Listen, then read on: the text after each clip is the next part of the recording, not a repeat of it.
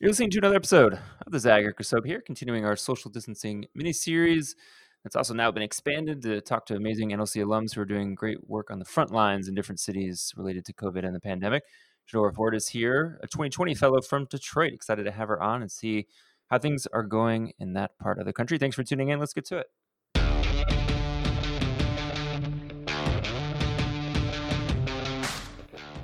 All right, Shadora, how would you describe morale in the city of Detroit these days? Our morale in the city of Detroit these days is quite different. There's a lot going on. There's been a lot of change in hands, but Detroiters are resilient. We have continued to win not only against the pandemic, but any obstacle that came our way. We continue to win. So Detroiters are the best, and the morale here is awesome. Good to hear. I know you're doing work with the mayor's office. Share with folks a little bit about what you're doing these days. Yeah, so with the City of Detroit Mayor's Office, I have a job title as the Detroit D4 Vista. And in that role, I am able to be a representative for the City of Detroit to be the connection between the city residents and also elected officials so that the elected officials can hear the voice of the people, the taxpayers, the ones living in the homes next to abandoned houses, and those youth who are walking the streets or maybe catching buses to school. So this position very well put me in a position to help people all the time. And so do you mostly then respond to feedback? Is it feel reactive, or do you get a chance to really do some long-term planning and kind of map out what the next 4 weeks, 8 weeks will look like? How does the actual planning stages for something like this go?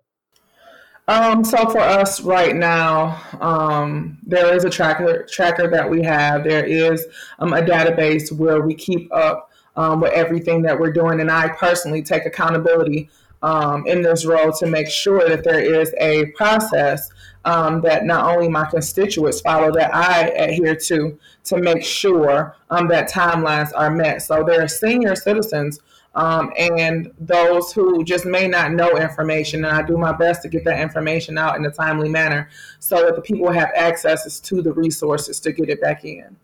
And when you think about important vital services that need to continue, there's definitely a lot locally that you would want to continue. But I know you're involved and interested in making sure things like the census are going on as well. What ways are you still trying to kind of keep people aware of and interested in doing the things that we were all thinking about before all this happened? So there's two ways for me. I am a millennial, so I'm on social media. Social media right now is the biggest thing outside of word of mouth. So for both Census Detroit 2020 and also Census National, I am the face of these census. So I have made a pact with my friends that every time I text them a different billboard, or every time they text me a billboard that I'm on, we have to text or call 20 people and tell them to make sure they fill out their census 2020. And so far, that's for me 80 calls that have been made plus. But yeah, so we just make sure that people are filling out their census. And then there's people who was looking for resources before this whole pandemic came. So those people I'm following up with too, making sure that they're able to go online and have access to finish completing for those resources. And then in terms of your constituents, what kind of variety and internet access are you seeing amongst people, amongst families? So what the city is doing right now for our school age kids, and there has been some churches and other organizations that have given out tablets and laptops. But for DPS children, every child that was in a DPS school will receive a tablet or some type of laptop so they can work from over the summer.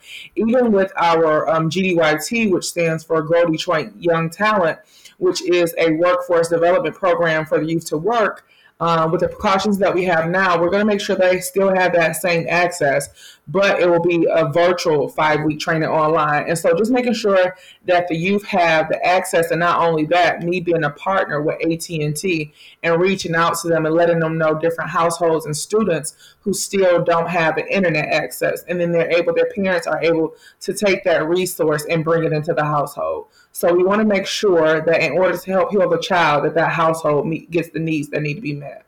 Yeah, that's great. When we come back, we'll talk a little bit about NLC and what it's like to be a fellow in these strange pandemic times. Thanks for tuning into this episode of The Zag. We'll be right back.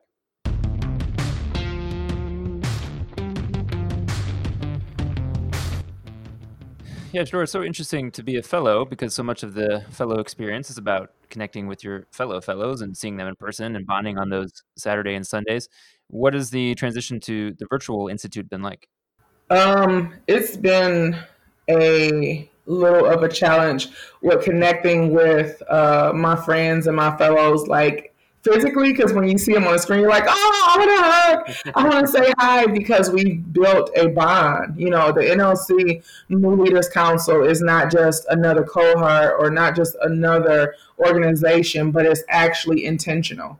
And they're intentional about the bonding periods. They're intentional about making the connection of building the next leaders here in Detroit. And so that's very important. And so to not have that touch feel that we've had in the past is a little challenging, but it's still amazing because they do their best and they make sure that we have the best presenters as well. So it's like that pro and that con. We still have the best, but yet we don't have each other to lean on and touch.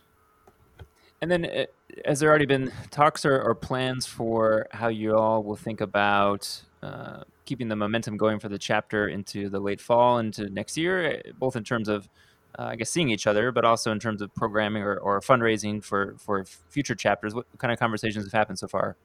So yes, all of our next April and May for sure meetings will be online. Well, the one we had this past weekend for April, that was online. That was cool. The one for May is already set up to be online, and then we have a national conference Hmm. that's usually in August, but that may be virtual as well. And then I know we were looking forward to meet other chapters and other people, but at the same time, we do know about the safety of our community and the safety of one another, so we want to respect that. Hey, last thing, in terms of how you yourself are trying to find joy or trying to find some mental peace, what kind of things have been helpful for you during these times? So for me, it's been just helpful to continue the work that I started. 10 years ago, I started a program called Destined for Greatness Mentoring. And Destined for Greatness was a target group for young ladies 11 to 21. So those were the girls that were at risk. They were, impoverished situations, and they grew up in the same community in which I grew up in. And a lot of people don't make it out. But me being a success story and not a statistic, I went back and started helping the schools and the community, even my high school, where I sit as a advisory board council member, Denby High School. I continue to make sure that my girls have everything they need, and we have mentored over 5,000 girls. We've helped over 10,000 families.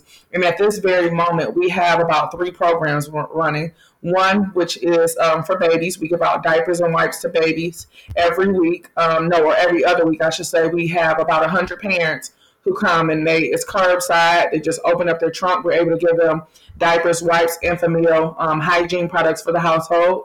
We have our target age, which is our girls 11 to 18. We meet online virtually. We have mental health Tuesdays and physical fit Thursdays, where they have an hour where we can all talk about mental and physical health, because that's the biggest thing during this pandemic is how do we prevent PTSD? How do we get people staying active and moving forward?